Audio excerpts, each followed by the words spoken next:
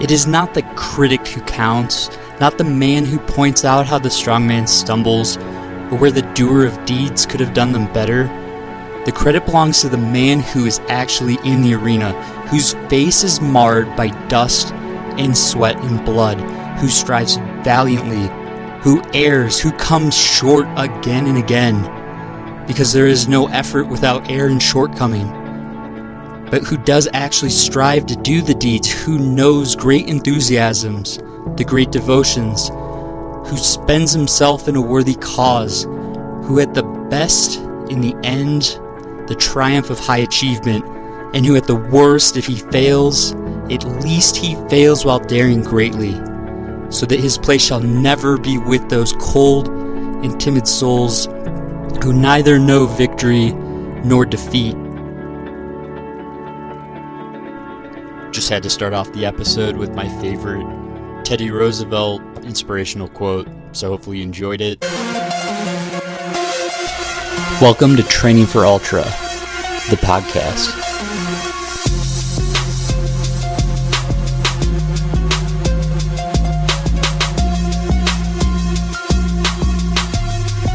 Welcome to episode 68 of the Training for Ultra podcast. My name is Rob. I also go by Training for Ultra. And I have an exciting episode. Ryan Lang, who is, I think, the youngest 200 miler probably in the world. I don't know if I can actually back that with any kind of facts, but I believe he's the youngest finisher of the Tahoe 200 and then also the Moab 240.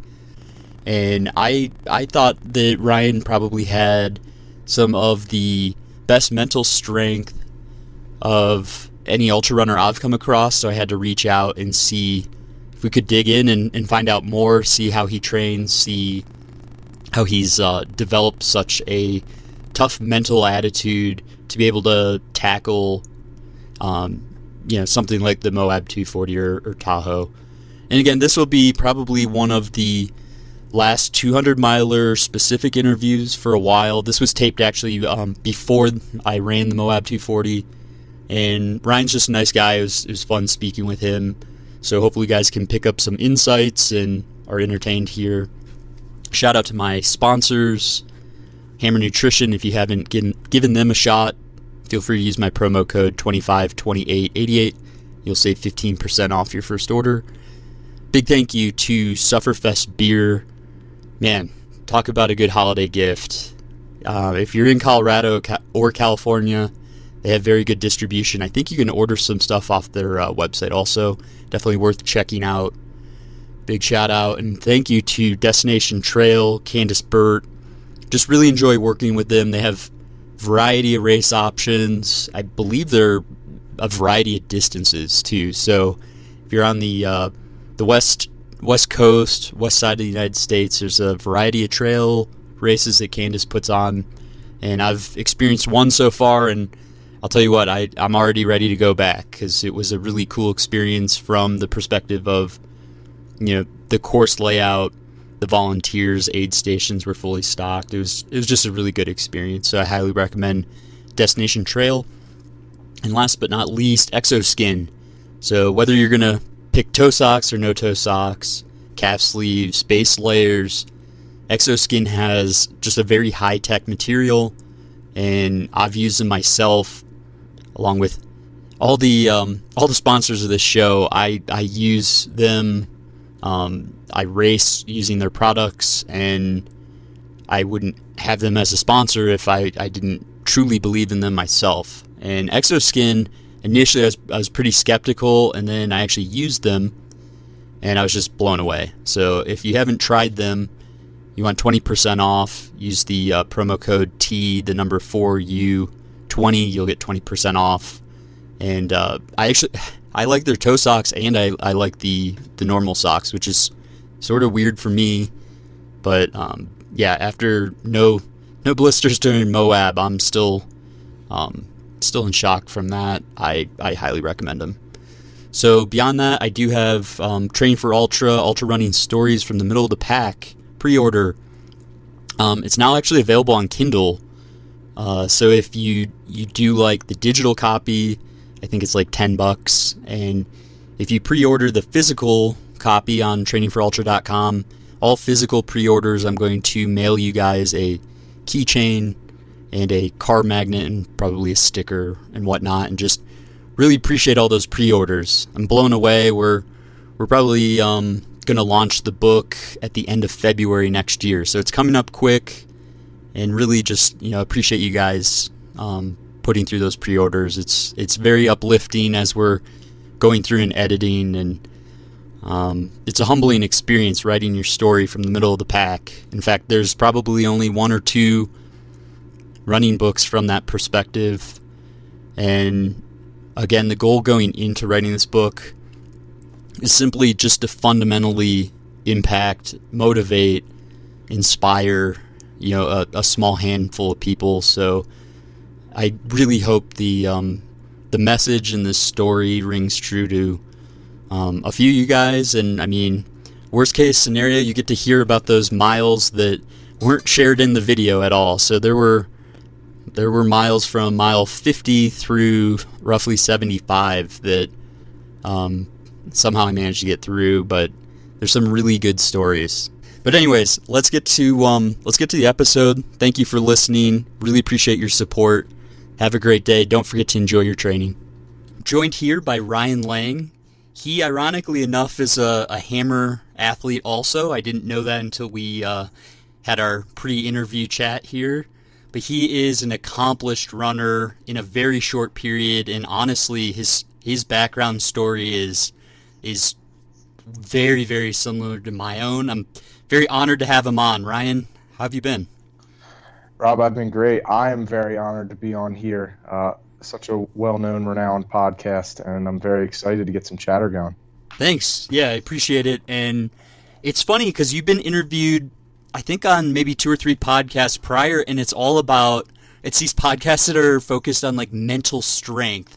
And I'm kind of surprised that no one in the running and like ultra running community has really reached out to explore your background more from a runner's aspect as opposed to just super mental strength. Yeah, I guess that's part of I think that's part of my that's my fault, not reaching out to more ultra running podcasts, not, I guess, thinking I am worthy of being on them yet. But I'm happy that I'm here with you and excited to talk more and specifically about just running. So tell the listener, what have you done over the past year or two that might be worthy of mention for a 21-year-old? So fall of 2016, I ran my first marathon, and then 11 months later, I ran the Moab 240. And most recently, I just finished the Tahoe 200 because I'm addicted to the 200-mile distance. It's just a different beast. It's a different game. It's, in my opinion, nothing like 100 miles. I've only done 100-miler. And that was in July of 2017. It was kind of a wreck. So I guess I finished, but had a lot of stomach issues. And I guess I kind of have a bad taste in my mouth for the 100-mile distance. And I've succeeded. Succeeded at the 200s pretty well. So you've done more 200-milers than you have 100-milers. Right. And how many ultras have you finished so far? I've done 5 50Ks, maybe 5 or 6 50Ks, 3 50-milers, 100-miler, and then the 2 200s. Wow, that's amazing. And so you're so young. Normally I go through someone's collegiate running background. Like, oh, okay, you're on the track team and the cross-country team or whatever your background was. I mean, so in high school, were you in athletics or have you been active your whole life? Yeah, I've definitely been active my whole life. I definitely have not been a runner my whole life, though. I actually did not like running in high school. I played football. I was a quarterback and a linebacker, so we were never really doing endurance runs in football. It was all, sprints, bag work, stuff like that, explosive technique. Nothing. I don't think I ran anything over 5 miles until spring of 2016.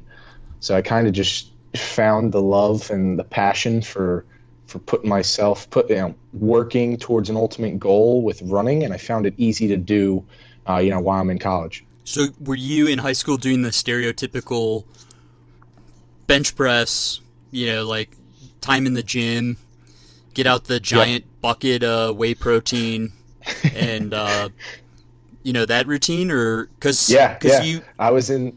Go ahead. Sorry, go ahead. I was in the iron lead head gains bro kind of mentality all my high school years. I maxed out at like 235 pounds in my junior year of high school. I was a pretty big dude. And then coming into college, just found the love of running and found what it does for me. Feeling it being lighter on my feet, you just feel so much better and your energy levels are so much higher. But yeah, dude, I was your typical football player, bench pressing as much as I can in the squat rack kind of guy. Yeah, I mean, I was a little bit similar just from a hockey background, and that was only my freshman year of high school. And then, but I definitely felt the pressure when the whole team had gym time, like you had to show up or else you wouldn't be skating.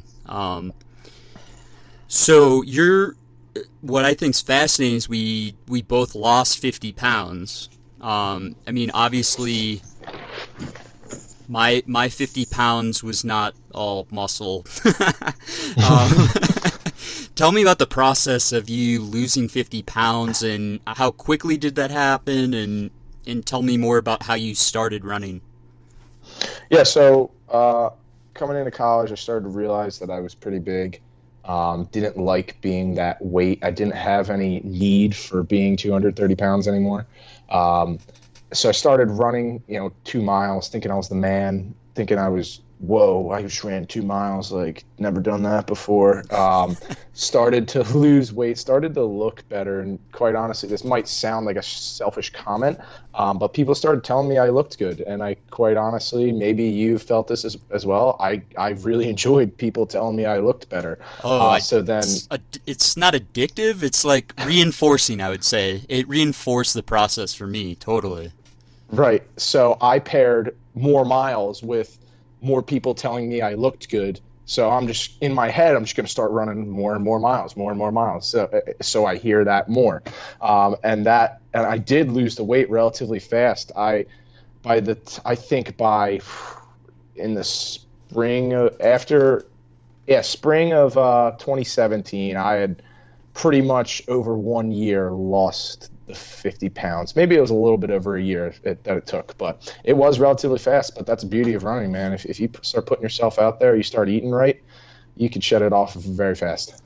And so beyond, feeling like the self-confidence of looking a little bit better, I mean, are you feeling better? Like, did you have any like health issues or health changes? Or were you thinking clear? Like my thought process got super clear, and my memory, retention got better, and just out of sheer like probably blood flow and circulation increasing.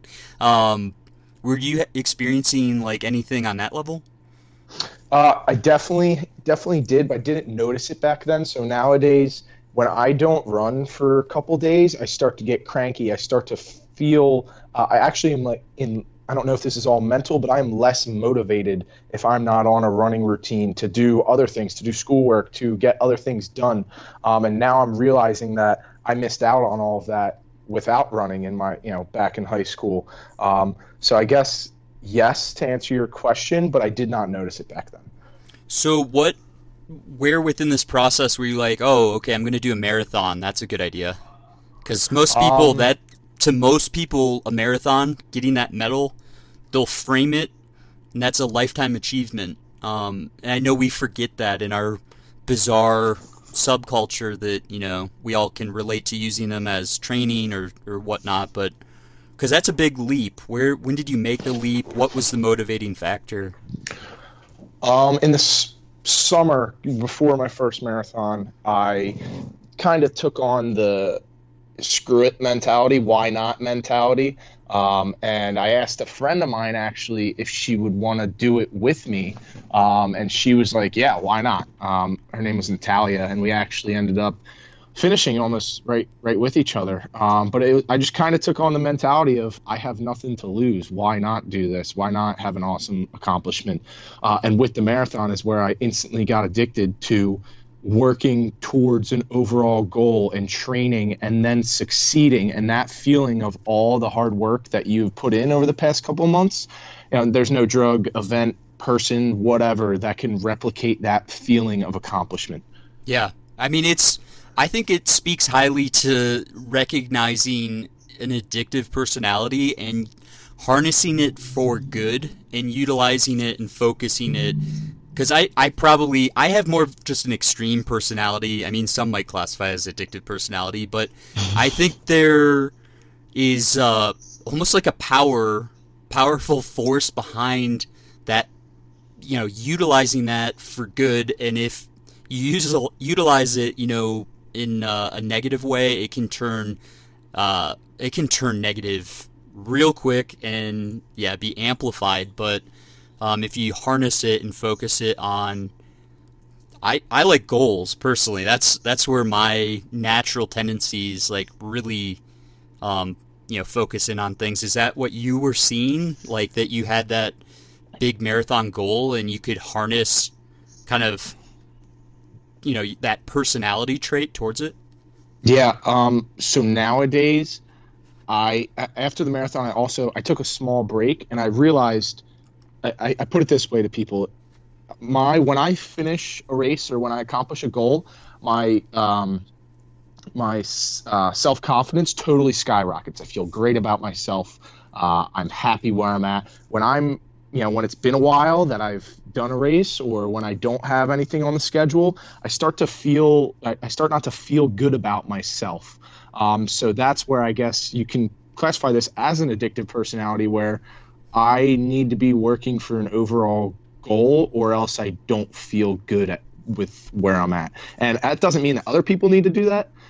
That's just me, my personality. Maybe it's how I was raised or whatever, but that's kind of the vicious cycle, I guess you want to call it, that I'm now stuck in.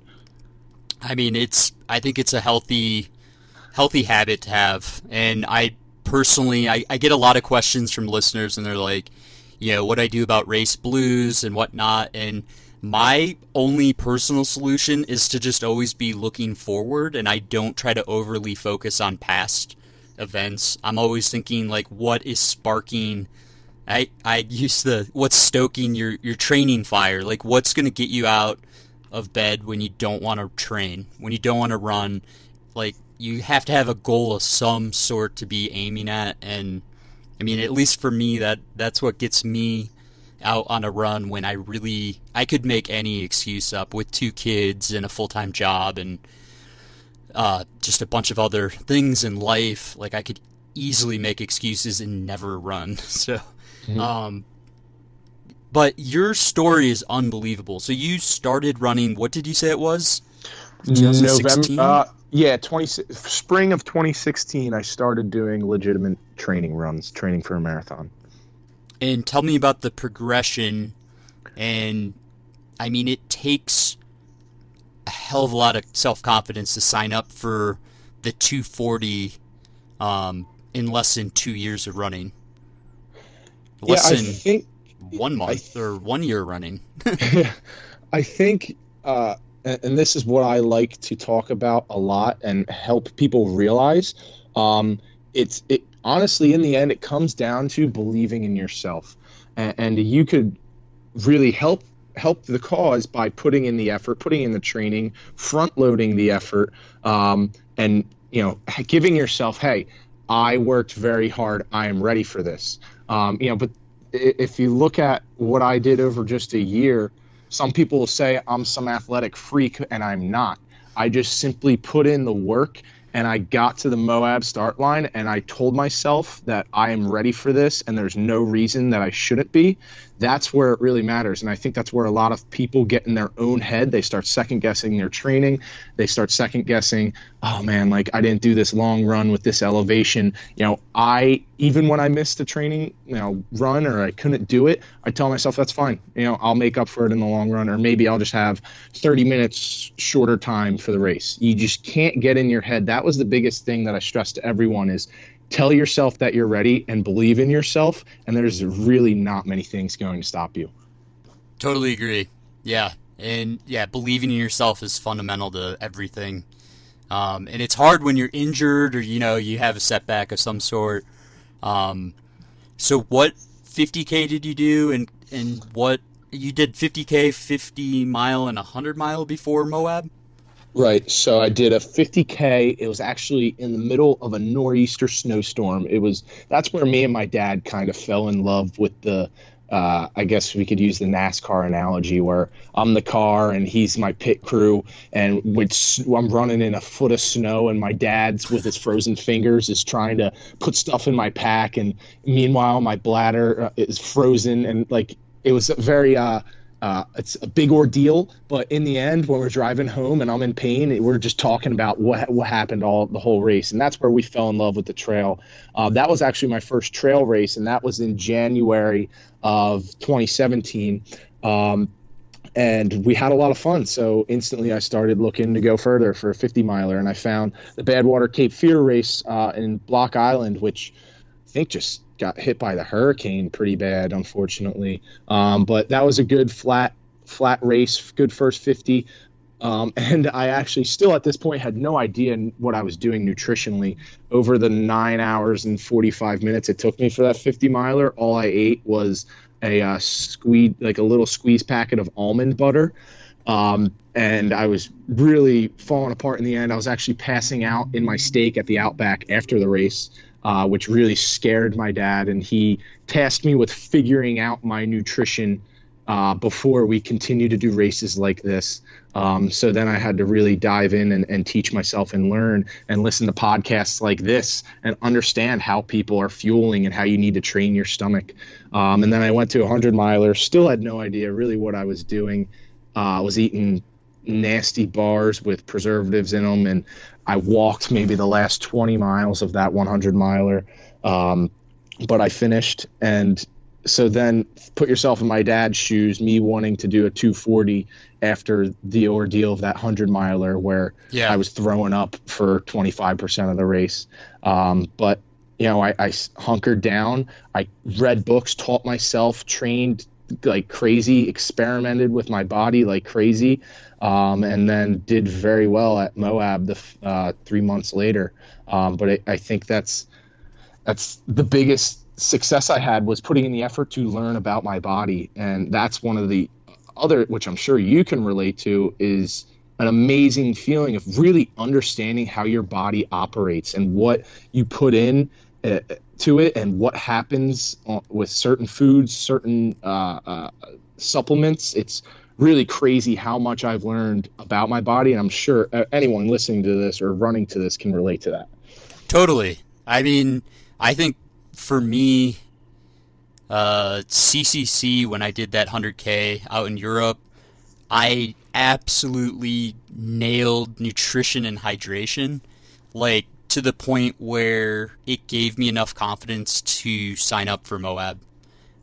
Because I truly think most of the listeners, if you practice every single training run, just even if it's water instead of like liquid calories, like you should be, like every 15 minutes, like trickling in liquid calories and doing XYZ in practice, and it becomes second nature, you're going to put yourself ahead of so many other runners that don't think it's, that vital until it's past 50 miles, and all of a sudden you see guys on the side of the trail puking their brains out, and, it catches up to you. You can't fake nutrition and hydration in a 100 miler or 100K. Like if you don't practice it, nail it, it's going to make your day awful and miserable. And I mean, half of what I want to do personally, I'm sure you're the same way, is just enjoy the experience. And you can't be barfing half the race, or in the bushes half the race, and actually taking it in, enjoying the experience.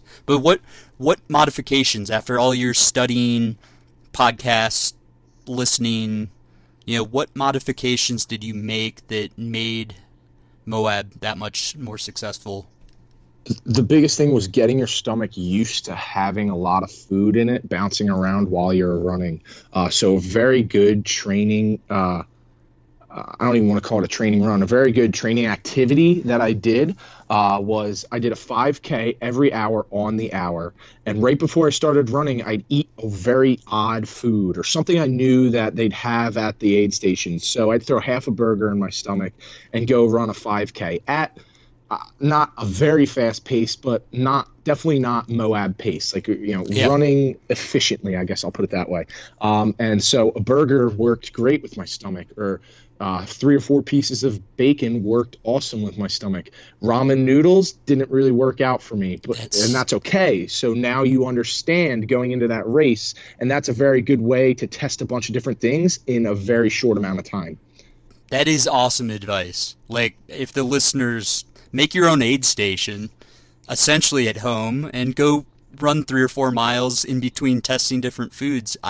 You'll get in the miles, and it trains your stomach, and it also helps you avoid a major ugly situation when you're on the top of a mountain in some foreign country and you just threw in salami and you realize, oh, okay, that doesn't work with my stomach. I've noticed cheese and like milk-based products, for me personally, there's nothing I want more than like a grilled cheese or something, but it just does not work for me. But we're all different, so. And with the 200-mile distance that I'm sure some people aren't aware of, 100-miler, I feel as if you could survive off of just blocks or goos and all the high sugar, very easily digestible stuff. But when you get into the 200-mile distance, you're going to have to eat some protein and some sort of fats, because you're going into 3 days that your body's not going to last off strict sugars for around 80 hours. It might be 4 days for me. Let's not get ahead of ourselves. Let's shift gears and talk about 200-milers, because your experience level in them is off the charts for your age level. Like, there's not anyone I could contact in the whole world that has run more 200-milers than you for being 21. Not that I'm aware of. So let's start with going into Moab. We'll start with Moab and then talk Tahoe. So this is the first running of Moab. It's all over the media. Like, when did you sign up? What even sparked your interest in this? Because it's rare that anyone even goes on Ultra Sign Up and clicks 200-miler. You have to normally be like drunk or just in like the weirdest mood ever to even click on that option. So how did you find out about Moab? And tell me, how did you approach training going into it? So I found out about Moab I'm a big Joe Rogan listener. Yes. And Cam Hanes is I call Cam my spark plug. He is an awesome guy, and he made me realize the potential of the human body. So I heard that he was signing up for this event, and I looked into it, and it kind of was perfect timing for after my 100-miler, about 3 months later. And again, I took on the why not mentality. Me and my dad were having a lot of fun going to these races. And I stress to everyone that these races are adventures with my dad, and the running is just kind of the side activity. Because it was a really cool place that my dad has always wanted to go to. And I said, Dad, I really want to push myself and really want to find out about who I am, what I'm made of. And after hearing about it on Joe Rogan, hearing about it on other podcasts, I said, again, took on the why not mentality. Let's do this thing. So I've really, I connect. I'm sorry, go ahead. Did he push back at all? He said, he gave me the analogy of, so we used to have a dog, And my dad would play with the laser pointer, and the dog would chase it. And the dog would chase it so much that he would rip the pads off his feet. And essentially, I am that dog. I will keep going, even if it is at the cost of my body. And my dad said, you just better get yourself prepared enough so that I don't have to do that to you, because I will never pull myself from a race ever. I'll get into Tahoe and what happened early on, and how my dad almost pulled me, but I took that with a grain of salt. I said, okay, Dad I know he'll pull me, so I need to get myself ready as fast as possible. So I actually hired a coach to help me out with, getting ready for training or getting ready for Moab, and he gave me the idea of the 5K every hour on the hour, and told me everything I need to do to prepare myself, but not overtrain because. So I did a 50 miler and thought, okay, I had to max out at like a 60 mile week. And then I did a 100 miler and I was like, okay, I have to max out at a 110 mile week in my training block. So I thought I was going to have to do like 200 something miles within 1 week. And my coach was like, dude, hold off on that. No one does that. Yeah. What distance did you max out at other than that 100-mile race? That was the longest I had gone. After Moab, and then leading up to Moab, I did a week where I did 20 miles 4 days straight, and then I did a 10-miler and then a 50K to top off that week. So blowout week, kind of typical training cycle, right? Yes, and then I was constantly eating. I was probably doing throughout that week trying to do 400 calories an hour on those runs to really, because this is still a short amount of time that I'm trying to get my stomach in shape.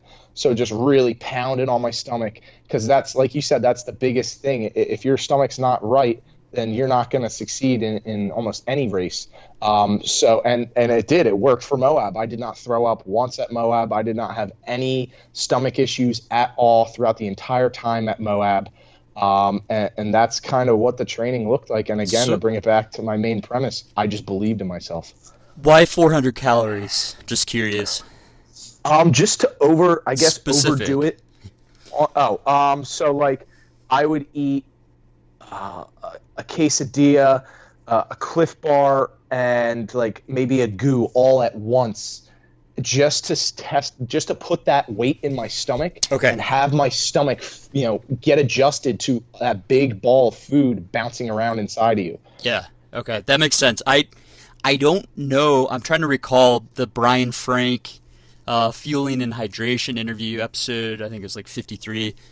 I don't know if you can actually absorb or digest beyond 400 calories. So like if you show up and like throw in some stupid amount of calories and you're slightly dehydrated, there's only one way that food's going to go after it goes in your stomach. It's right back out because you can't digest beyond, I think it's 400 calories. Don't quote me on that, guys.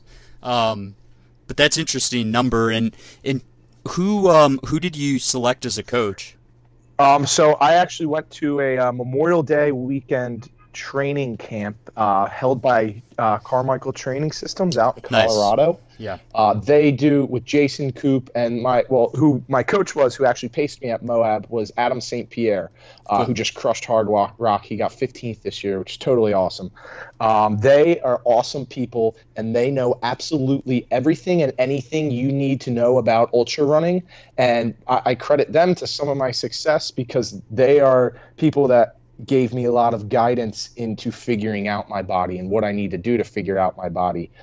So I went out to camp out there before my 100 miler in May, and then had Coach Adam come out and pace me at Moab. So I had that person that was teaching me what to do, and I guess you could say knew my body, out there pacing me in the desert.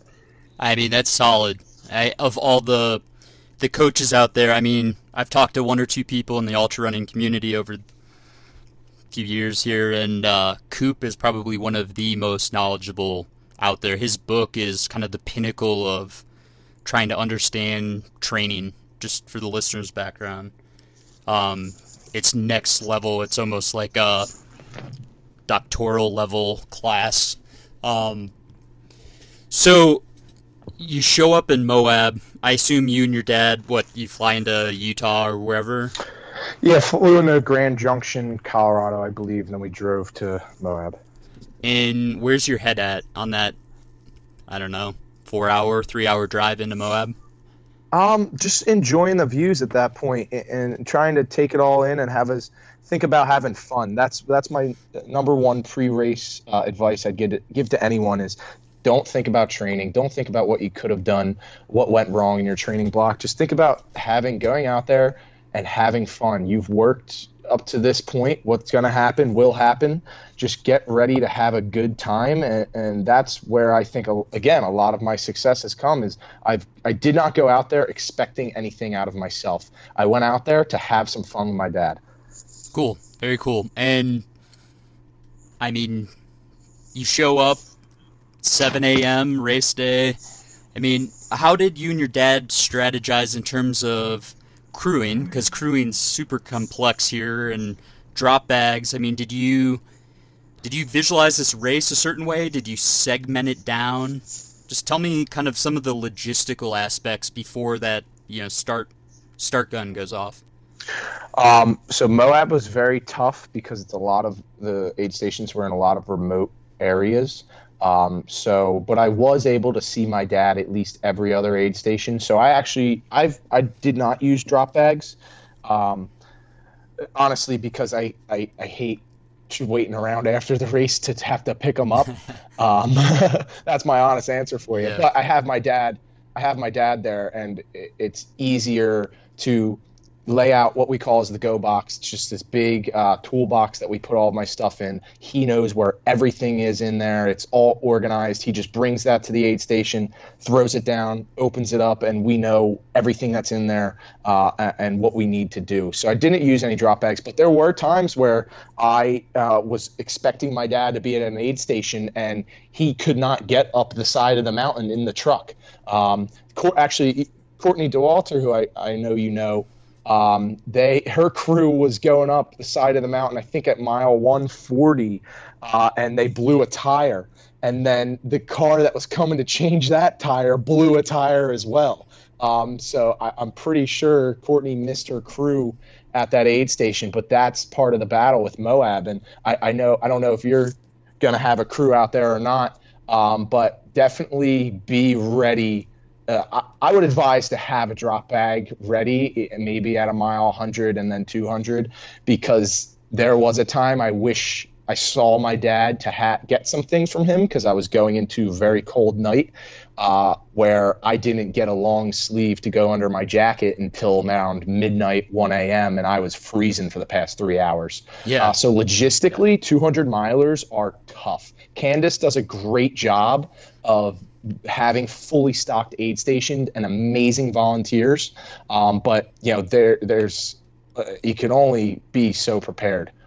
Yeah, totally agree. And I sort of jumped the gun. How did your taper go into Moab? And was it a hard taper? I mean, this is one of those races where you don't want to be an ounce over the line in terms of your training. You want to feel 100%, I'm guessing. I mean, how'd your taper go? When did it start? And I find that my taper I max out 2 weeks before, and then I'll half my max out the following. So I did 110 miles.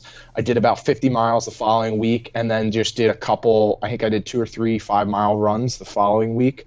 I don't know. Taper's tough for me because when I get sore. When I feel soreness after a run during a taper, I start to get a little weird and anxious that I'm losing fitness throughout those taper weeks. That's why I think 2 weeks works well for me. Other people might find that 3 weeks works well.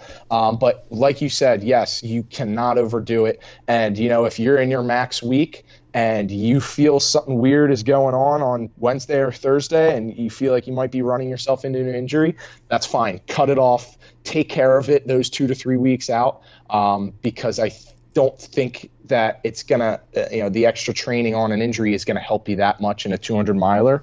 Yeah.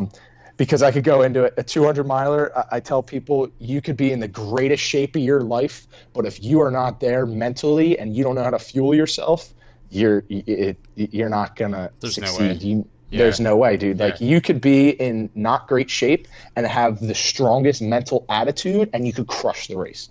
Yeah, I agree. I'm actually doing I'm modifying my normal taper routine, which probably a lot of people are like, don't change anything, blah, blah, blah.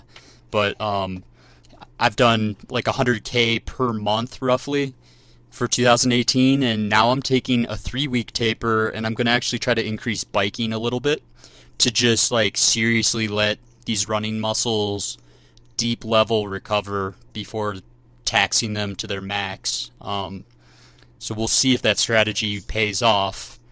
We'll see. So, I mean, tell me, how did you break this race down mentally? Were you looking at it aid station to aid station as your goal? Yes. Okay. Yes, you never, ever thought about the totality of the event, because that's when you get inside your head.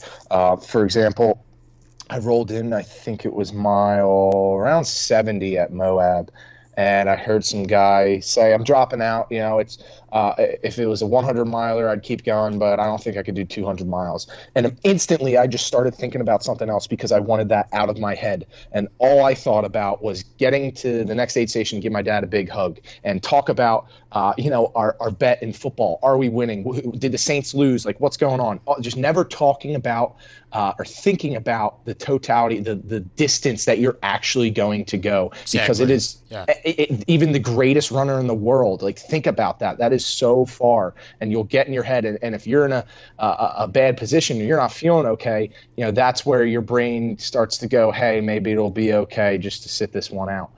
So to answer your question, never, ever thinking about the number 200. Yeah, that's my 100-mile mentality for sure. But this is, I guess the same applies to any distance beyond the 100-miler. It's almost like we need a new definition of ultra, because ultra is any distance beyond the marathon distance, and in going beyond the 100-mile distance, I feel like we could almost use a new word there. How'd the first part of the race go? I mean, walk me through the first 7,500 miles. So that, I think the first 80 miles is the toughest part of the race, because your body, I put it this way, your body is rejecting what you're doing almost. And after about the 100-mile mark is where the soreness, the muscle fatigue kind of went away for me, because it was almost like my brain was like, okay, we're submitting, you're doing this, it's going to happen. Exactly. So that's the toughest part, was the first 80 to 100 miles for me, and I kind of knew that going into the race. I talked to someone that had done a 200 miler before, and they said, the toughest part is the first 100 miles. Don't overdo it. Take your time. You can't kill yourself in the beginning, because if you kill yourself in the beginning, which I kind of did at Tahoe, you could set yourself up for failure. And so, roughly speaking, how much time did it take you to do that first 100 miles? And were you excited about what was going on? Yeah. I mean, were you mentally just like so focused? You're just like next aid station, next mile, just like hyper focused? Because that's a lot of times I'll be so in the zone, either in flow or whatever, that like I'll just get to the finish line and it's like, whoa, that was crazy. But like that first 100 miles, roughly, were you in the zone? Did you know you were halfway done? 120 would be half. Yeah, I was in the zone for the first 80, really feeling good. And then that was, I did 100 in about, I got there at 1 p.m. So let's see, what is that? Almost 32-ish hours, I guess. Okay. And I was doing great until, and you're going to experience this as well, the hallucinations really started to come, at 100 miles, like deep into that second day. And in the beginning, for me, that was a little scary. So that freaked me out a little bit, and I think freaked my dad out a little bit. So that's where I took an hour rest to kind of rejuvenate. And that's another thing with 200 milers is you're going to be very surprised at how a quick 10-minute nap really wakes you up and stops your eyes from sagging down as you're walking. Um, so the first 100, once you get past the 100-mile mark, it's all fun and battling chafe at that point, because you're getting the weird thoughts, you're getting the weird hallucinations. At that point, I had a pacer for a majority of the race. But yeah, the first 80 miles, you just have to set yourself 80 to 100. You have to set yourself up for success to be able to have that fun. I mean, Tommy Rivers, Pusey, and Michelle Yates have set the hallucination bar pretty high. Courtney DeWalter, too. I have to ask you, what was going on in your head when you hit that 100-mile mark and your dad was concerned? Um, at first, like I said, it was very scary. But once I realized it was all just in my head, I started having a lot more fun with it. At Moab, the first hallucination I had, I thought I saw I was close to an aid station, so I thought I saw a dog coming at me, like walking from the aid station. So I started clapping, like, come here.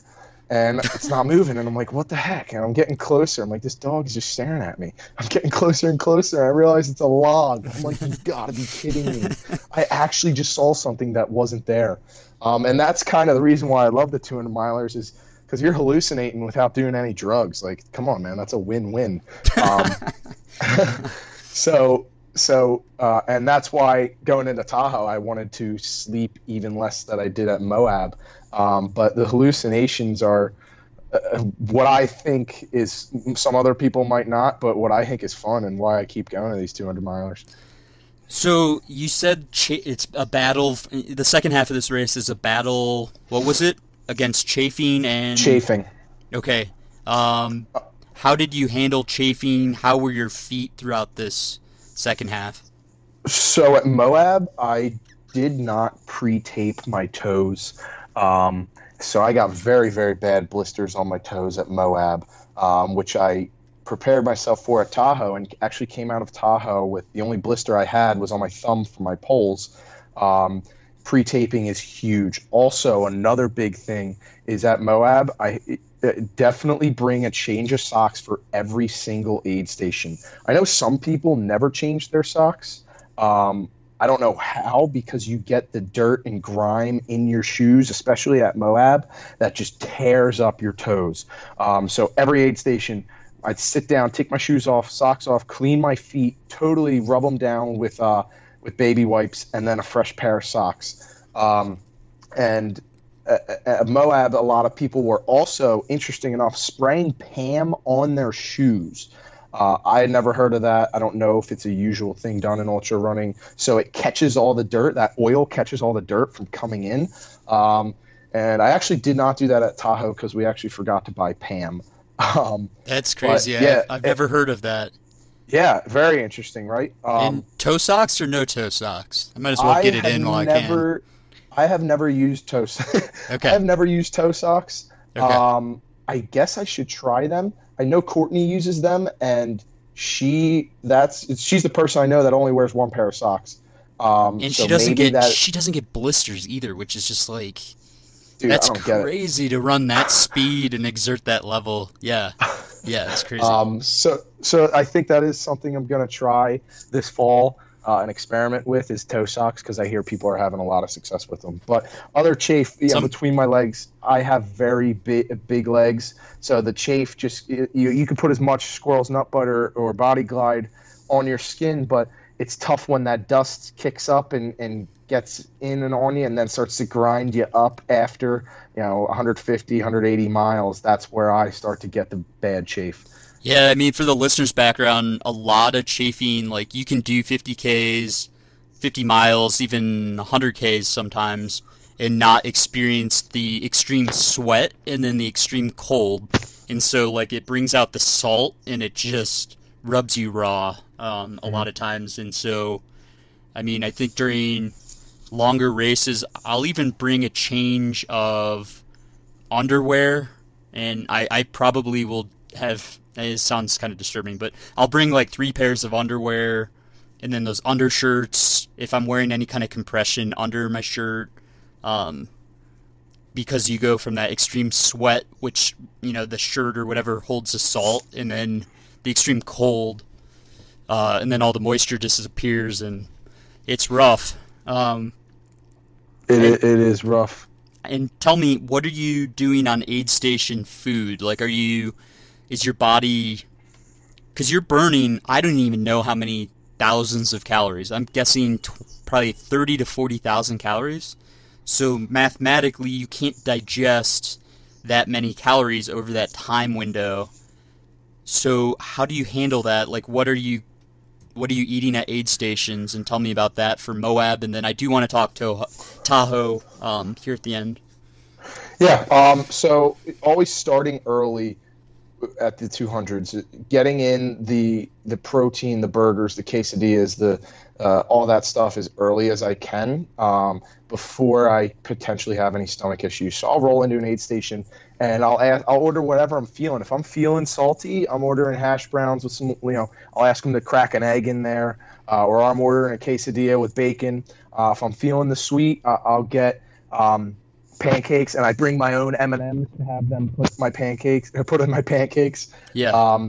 And then I'll ask them, maybe a couple pieces of bacon just to get that protein in there. If you have a tough time with protein, just take your time with it. Even over, 10, 20 miles, just maybe a half a piece of bacon. You have to get that protein in. I can't stress it enough if you're going that distance. So constantly when I'm at an aid station, always ordering protein of some sort or taking something with protein in it, even if I'm not necessarily craving it or want to eat it.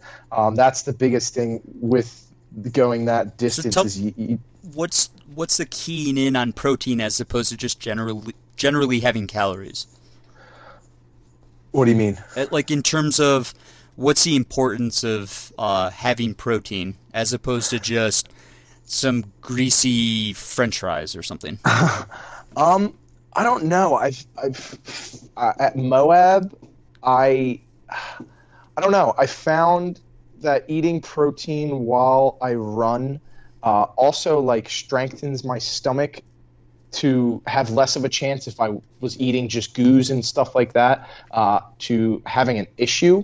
But I read some sort of study that protein is good. It's like a proven scientific study that protein during endurance events is beneficial for recovery during the event, or minimizing muscle fatigue during the event. Interesting. Yeah, so I just kind of, I guess you say I'm kind of obsessed with that article, and eating protein has worked for me, so I'm going to continue to do it. So speaking of muscle fatigue, when you hit mile 200, which had to be kind of a mind-blowing experience, knowing you still have 40 miles to go, how were your legs? Were you aching all over? I mean, where was the muscle fatigue? Honestly, at that point, I was numb at Moab and at Tahoe. You have other little aches and pains and problems that kind of trump just muscle fatigue at that point. So I don't know if I wasn't thinking about it or muscle fatigue actually went away. But the muscle, I didn't have any issues with that. It was the chafe. It was the arch of my foot was in a lot of pain. But the muscles weren't my problem, no. And towards the end of the race, I wouldn't say you're running as much as you were at mile 40. It's more so hiking at that point, unless you're going on the downhills. But no, there's after mile 100, 150, the muscle pain started to go away. Like, for example, for some reason, my left bicep at Tahoe was extremely sore by a mile 100. I don't know if it was the way I was carrying my poles. But that went away by mile 160. I didn't even recognize the soreness anymore. Yeah, I've noticed even clearly shorter distance ultras that your quads can just be trashed, and if you just continue forward, eventually your muscles can kind of recycle a lot of the fatigue somehow, probably like ATP, and you can almost rejuvenate yourself to the point where a few hours later they don't hurt at all. And if you correct it, if it's like a calorie deficiency and you're patient, your body will actually adjust, which is totally crazy. So how was the last mile going into Moab? Victory lap, just jamming out to awesome tunes, talking with my pacer about what the heck we just did, and just getting ready for the party. I'm all about working super hard, crushing a race, and then partying after. So the last mile any race, I call it the victory mile. Yo, I don't know if the listener can tell that you're still in college here. I mean, just rub it in a little bit, for us parents listening.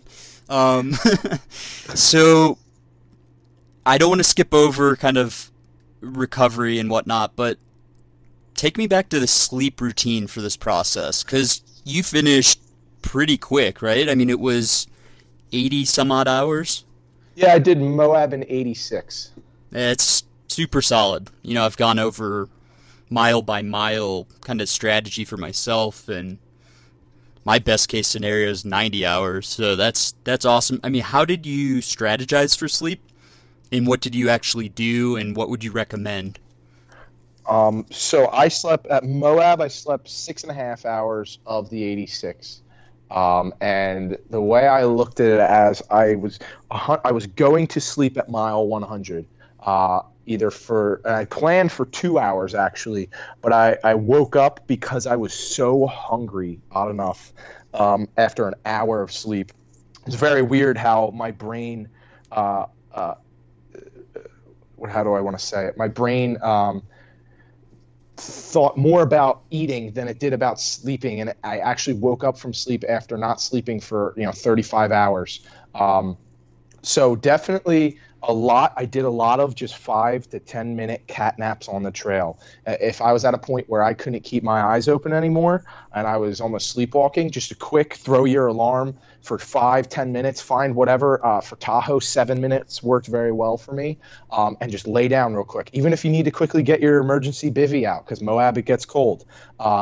Just a quick 5 to 10 minute rejuvenation. It's insane how much that quick REM sleep really wakes you up.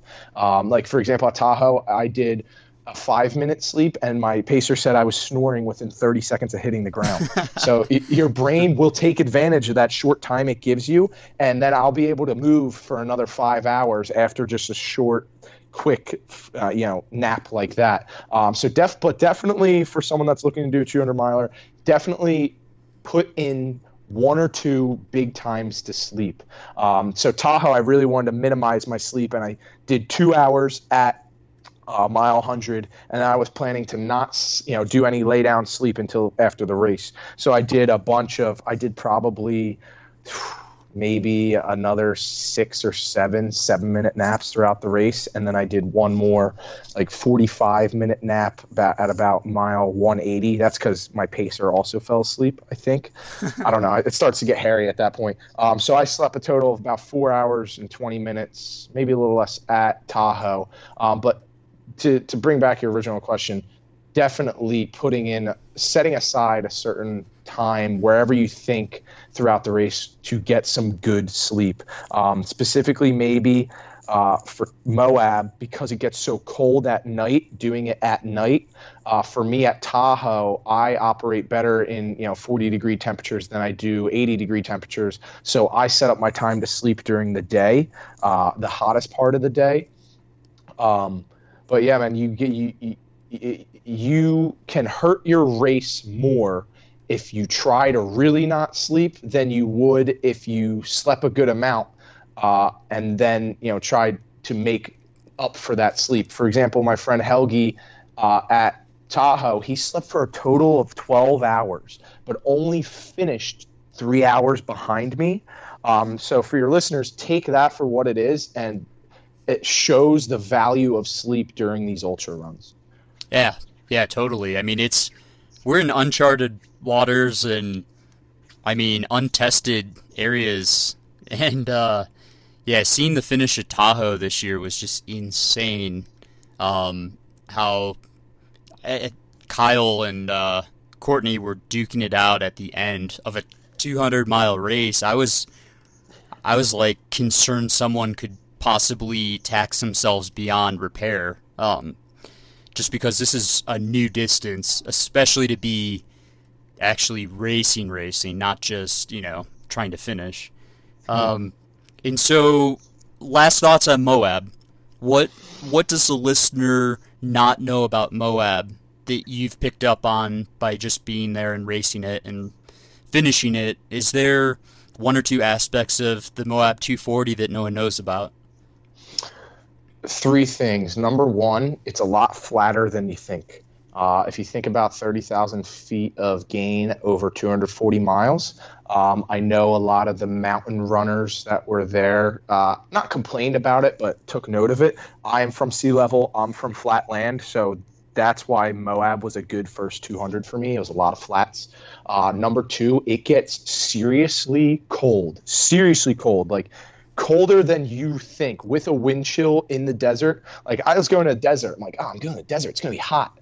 I was very wrong. It got to, with a wind chill, to like 9 degrees at some points of the race. Definitely prepare for that. And most definitely prepare to be changing your socks. Have a bigger pair of shoes ready to go at mile 120 because your feet are going to swell. Yep. Yeah. Yep. Those are the three biggest things I could take away from Moab that I wish I knew going into it. That's really great advice. I love how 30,000 feet of gain is now like a flat race. I think that's what it takes to summit Everest, right? I'm trying to remember. It's hilarious that when you break it up over that many days, it's not even like an issue. Yeah. Well, I appreciate the insights on Moab, and I mean, honestly, a lot of this is for my personal interest, but it's also there's only 98 people in the world that have finished that race. I mean, Right. less than 100 people have experienced that, and there's probably only a small handful that have even shared their experience there. So I just thought for the listeners' background, I mean, this is rare territory. Plus, you are the youngest finisher of that race ever, right? Yep. So I mean, very cool to hear how your race went, and it sounds like it was very successful. So you wouldn't have changed anything about that race? No regrets, man. Awesome. I guess there's things that I could have done better, maybe been a little less weight wise, maybe, there's always something you think you could do better, but no, I would not change anything. I had a blast at Moab, and I'm excited for you to have a blast at Moab. I appreciate it. I was talking to a few people about this, and I was like even Courtney D, I was like, yeah, I've never been more excited for a race, and I'm guessing I will never suffer more during a race, which I think you guys can all relate to. So you must have liked that experience enough to sign up for another Destination Trail Candice Burt special, Tahoe 200 this year. Yeah, shout out to Candice, greatest. I'm not just saying this to suck up to her. She does a amazing job marking the course, aid stations, everything. Like, it is an awesome experience. I never worried about going off course at Moab. I had one little issue at Tahoe, and that's just because my GPX was a little off. She does an amazing job, and she epitomizes the ultra running community, man. She does it all well, and she supports all of her runners and just wants everyone to have a good time and finish the race. I think beyond the 100-mile distance should be called a Burt, maybe. Bert. So I'll have to tell her you said that. So, I mean, why did you pick Tahoe? And tell me, just real briefly, leading up to Tahoe, because you have experience with 200-mile distance now, like, what did you modify in your training leading up to Tahoe? I picked Tahoe because it was the furthest one out from Moab. Bigfoot was obviously a month earlier. And I operate better in colder weather. I digest better in colder weather. And I heard Bigfoot gets very hot during the day, but Tahoe got hot too. So that's why I picked Tahoe. And me and my dad wanted to go check out the lake, man. Like, it is a beautiful site, even if you're not just running there. It goes back to the adventure part of it. And it worked out that my brother was able to come, and two of my buddies, one of which that actually ran Moab, they were both able to come out and pace me. So it just all worked out timing wise. And I didn't really change up my training at all. I I succeeded at Moab, so why change anything? I did a lot more sleep deprivation training. For example, like we'd have a party here at the frat house that I DJ with my buddy, and then I'd not sleep all night and then roll into a marathon, like do a marathon or 50K in the morning, totally sleep deprived and hungover, and just like doing more wacky, crazy stuff like that. See, I can sort of relate with a 4-month-old baby for sleep deprivation, except, yeah, a little different. But yeah, it's weird how practicing that stuff seems to have some benefit. I know Don Freeman of Trail Runner Nation talked about practicing cat naps. I want to say Michelle Barton mentioned that Don was practicing those 10-minute 20-minute quick naps and all that stuff. That's fascinating. And so what was your training cycle like? Did you utilize, I mean, it sounds like you utilized sleep deprivation and races as training methods. Like, did you peak out beyond what you did for Moab for your big kind of blowout week 2 weeks prior to the race? No, I actually didn't. I just did I did about 30 miles during the week, and then did a 50K up in Killington, the Under Armour 50K, that has like close to 10,000 feet of vert. I actually only probably peaked at about 80 miles going into Tahoe. I just didn't. Yeah, it's almost like you matured a little bit as a ultra runner there. So you guess, brought your mileage down. Yeah, I mean, I guess it was more so I was just confident. Like, I've done a 200 before.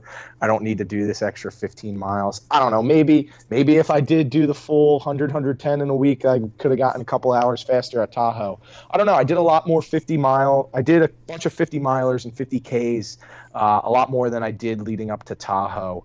So I felt like I was getting myself more race prepped, and testing for a race and running at Moab speed at Tahoe speed. But no, I didn't really change much. I was just a little more confident in myself, I guess. So tell me, how were you feeling on the start line at Tahoe? And any major difference in Moab? Moab, it was kind of uncertainty. I wouldn't say I was scared at Moab. I would say I didn't know what I was expecting, And Tahoe, I was excited. Me and my dad were laughing, talking about what I was going to hallucinate and when I was going to hallucinate, and when am I going to see them, and they're going to have a pumpkin spice latte ready for me at mile 100. And it was more excitement, more anxiousness, ready to get at it at Tahoe than Moab. Interesting. And so were you trying to be more competitive this year? Like, was that kind of the objective or was it just another journey, or no? Mentally, it was where were you there? Yeah, I wanted to do better. I thought to myself, I worked a lot harder. I'm more experienced. I'm faster. I should do better here, which I did to an extent. But I think that's kind of where I went wrong, because the first 50 miles I actually became so dehydrated, which later I found out. I wasn't intaking enough salt and electrolytes to absorb the water in my stomach. I was throwing up at about mile 50. Any water I drink, I'd throw it up. I was laying down at the aid station, and I was trying to smile and play it off, but my kidneys were in so much pain that I couldn't really stand up at that point. And I knew my dad could tell something was going up, because I was doing that nod off stuff because I was in so much pain. But some guy said, hey, I think salt might settle your stomach. Actually, my pacer said that. And so I just ate 3 or 4 salt tabs, said, screw it, let's hope that helped me out. And immediately, within 20 minutes, I got up. I started peeing like a madman. All the water just started absorbing in my body. Were you peeing clear? Yeah, well, yeah. Before that, I was peeing orange, and I think that's why my kidneys were hurting. Yep.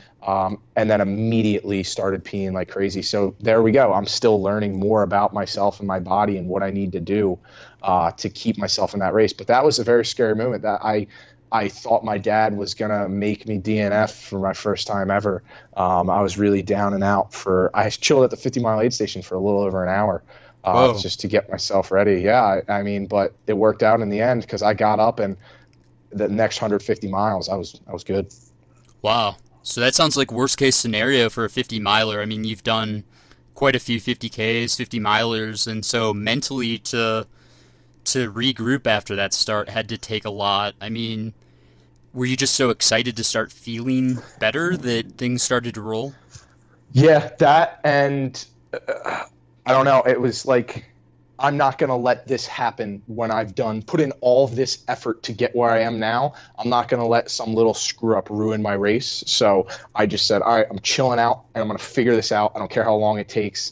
I don't care what people are going to tell me. But it was funny because at like later in the race, the photographers who do a great job, they were like, holy crap, dude, we thought you were like a corpse at mile 50. They were like excited to see me and like unbelieved that I was where I am now. But that's the beauty of ultra running, is you could be down and out and totally turn yourself around. And that's another big thing I stress out, is never, ever, ever count yourself out. No matter how low, what people are thinking of you at the moment, where they think your head is, what they think is going to happen with you, never, ever, ever let that doubt come in your mind.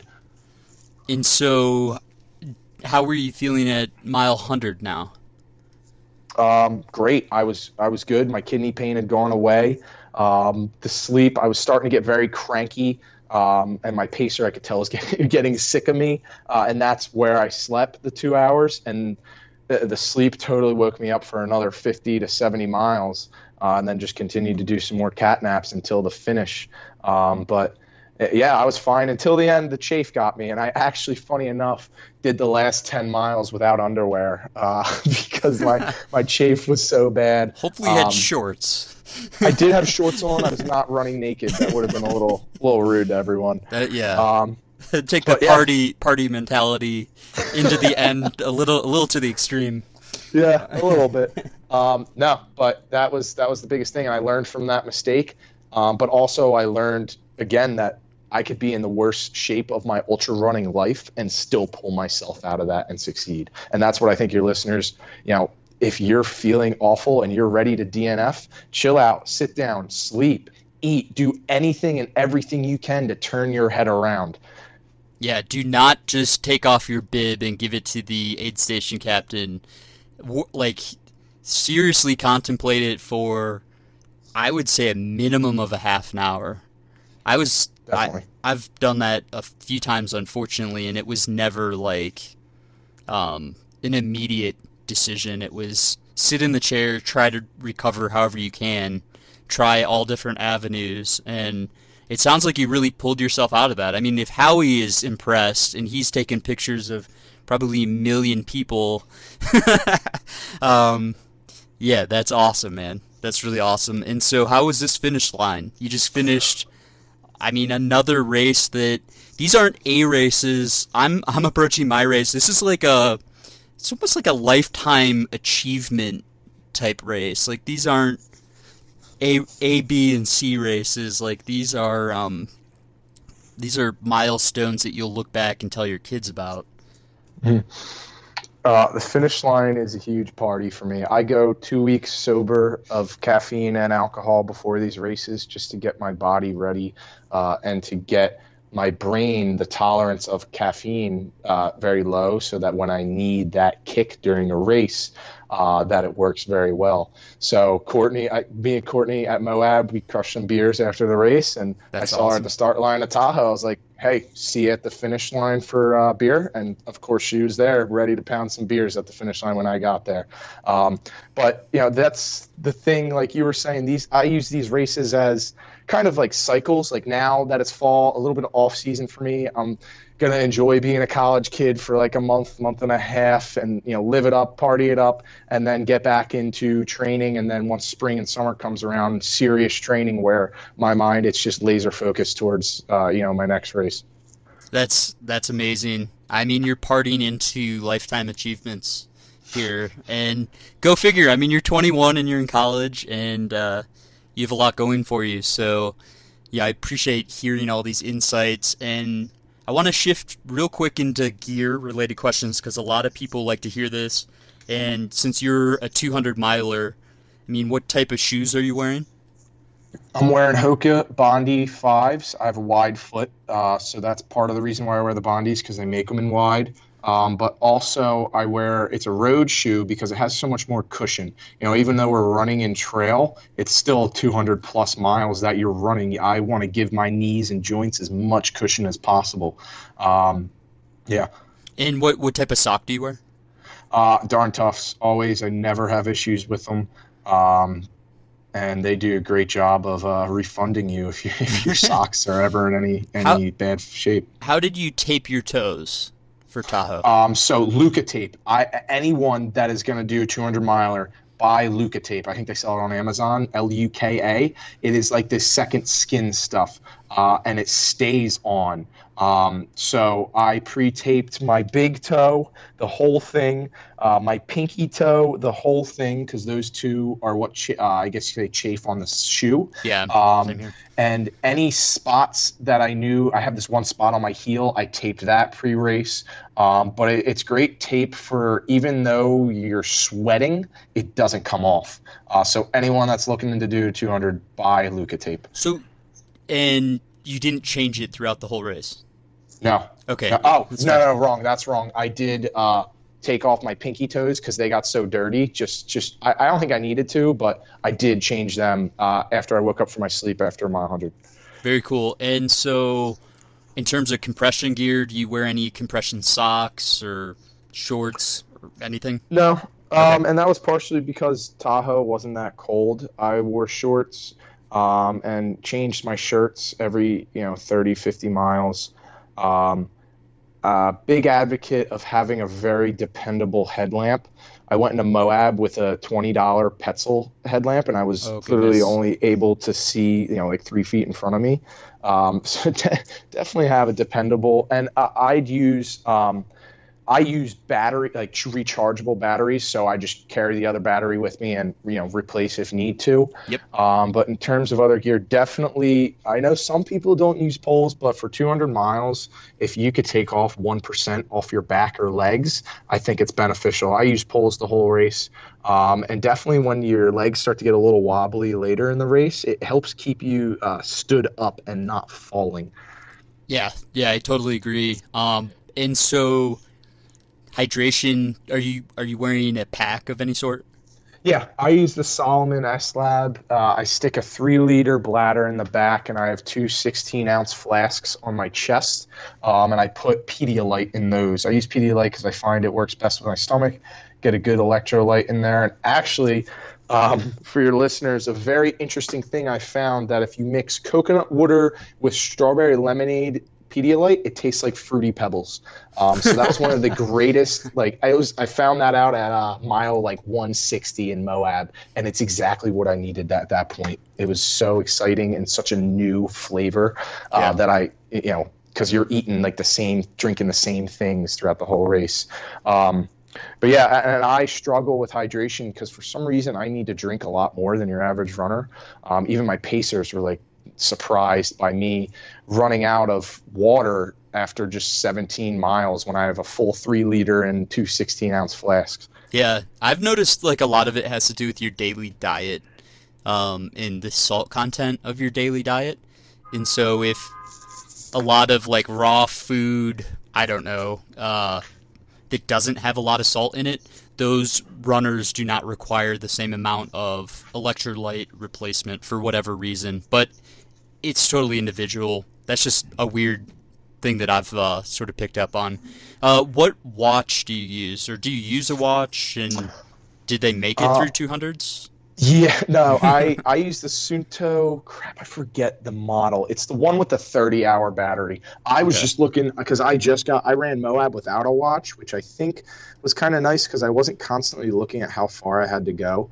But it's a Suunto, and it's a 30-hour battery one. I'm sorry I don't remember the name of it. But it did not last me the whole race, and I actually only used it for the first 50 to 60 miles because that's when I didn't have a pacer.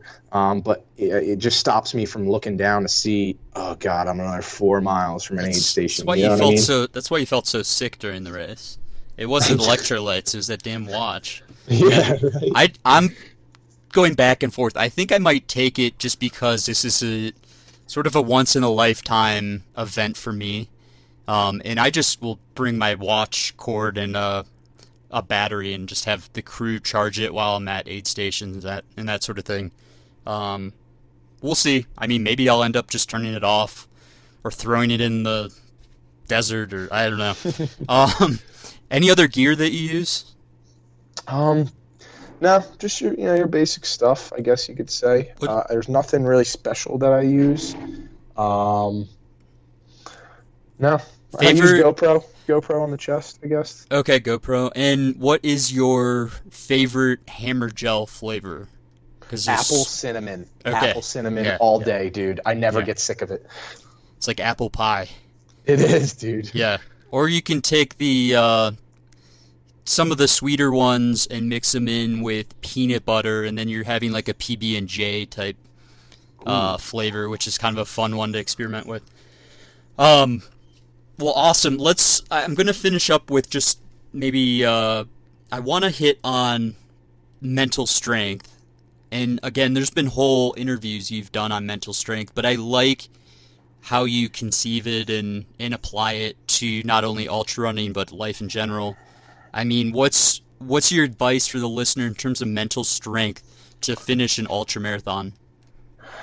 My biggest thing is there's two ways to build mental strength on the micro and macro level.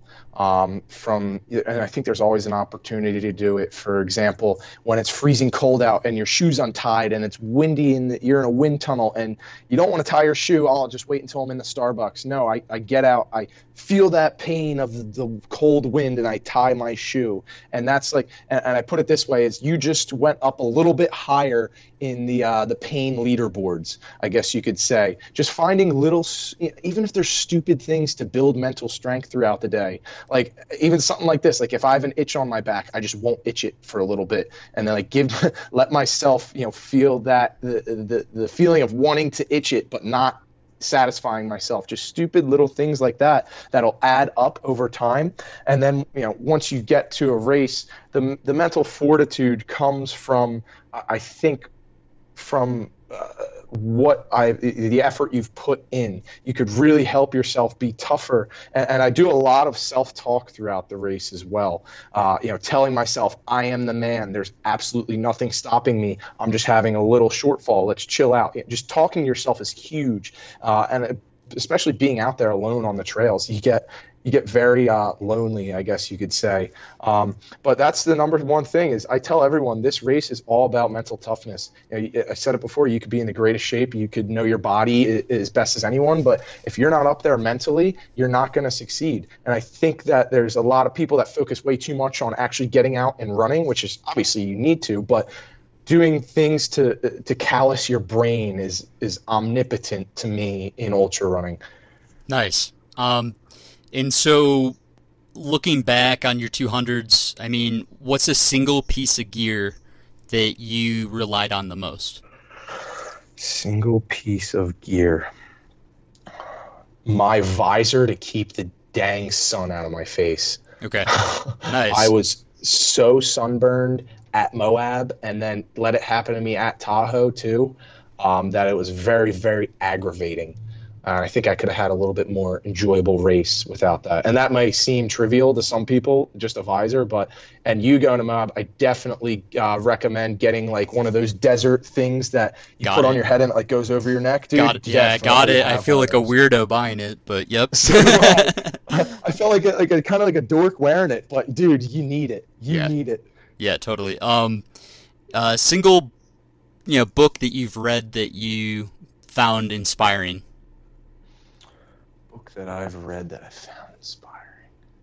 Running or for not? For ultra running or yeah, just generally speaking. I mean, what book could I pick up that you've read that you recommend for the ultra running community? It's definitely a little different, but it's this book called Breaking Buds, and it's about this Navy SEAL and basically his firsthand encounter of going through Navy SEAL training, what they did and what they did to build mental toughness. Anyone, I don't care if you're into sports or not, can take away a lot from that. And that's the only book I've reread. I'm not a huge reader, but Breaking Buds is, especially I think for the ultra runner, is definitely something if you're looking to build mental toughness and understand how to train for mental toughness. Breaking Buds is awesome.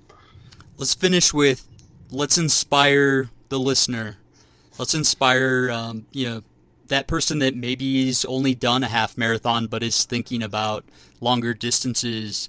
I mean, what words of advice do you have for someone thinking about taking on the ultra running distance, and that ultra runner that has some experience taking on a 200 miler, just to close it out here? Believe in yourself, put it in the work. My recipe to success is persistence, determination, a little bit of sacrifice, and fun, and you will succeed. So if you're someone like I was a couple years ago that hasn't yet to run a marathon, take on the mentality of what do you have to lose, and then transition that into someone that has run 100 milers before. What's the worst thing that could happen? You go out to Moab, Tahoe, you do Bigfoot, and you run maybe 100, 120 miles and you fail. Whoop-de-doo. Like, no one's going to come and tell you you're awful. You still have ran 100 milers all the time. You're still a beast. And also, another thing that I could add to current ultra runners is don't be afraid about the distance, and don't undervalue what you've done previously.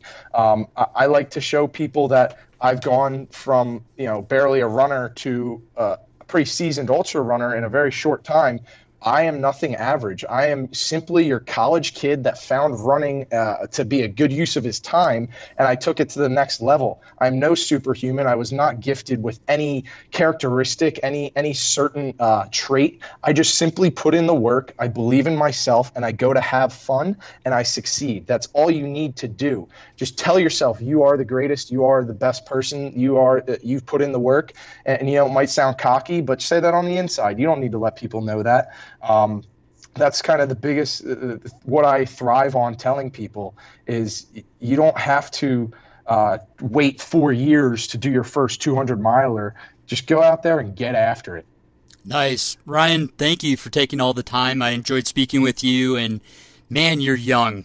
21, you have years and years and years of running, and it'll be exciting to catch up in a year or so or whenever and see, what you're getting after. So thank you for taking all the time. Dude, thank you for having me on. You kidding me? This was an awesome podcast, and I enjoyed every minute of it. Thank you. And that's episode 68. I hope you guys enjoyed it. Big thank you to Ryan for taking all his time. He's being patient on the release date there. Big thank you to Hammer Nutrition, Sufferfest Beer, Destination Trail, Exo Skin. And remember, again, the pre-order is now available for my book. So middle of the pack perspective, be aware you're not going to learn how to set your next 100-mile PR record. It's not going to have training plans and whatnot. It's more of an inside peek into just my story. So thank you guys. Appreciate it. Have a great day. Enjoy your training.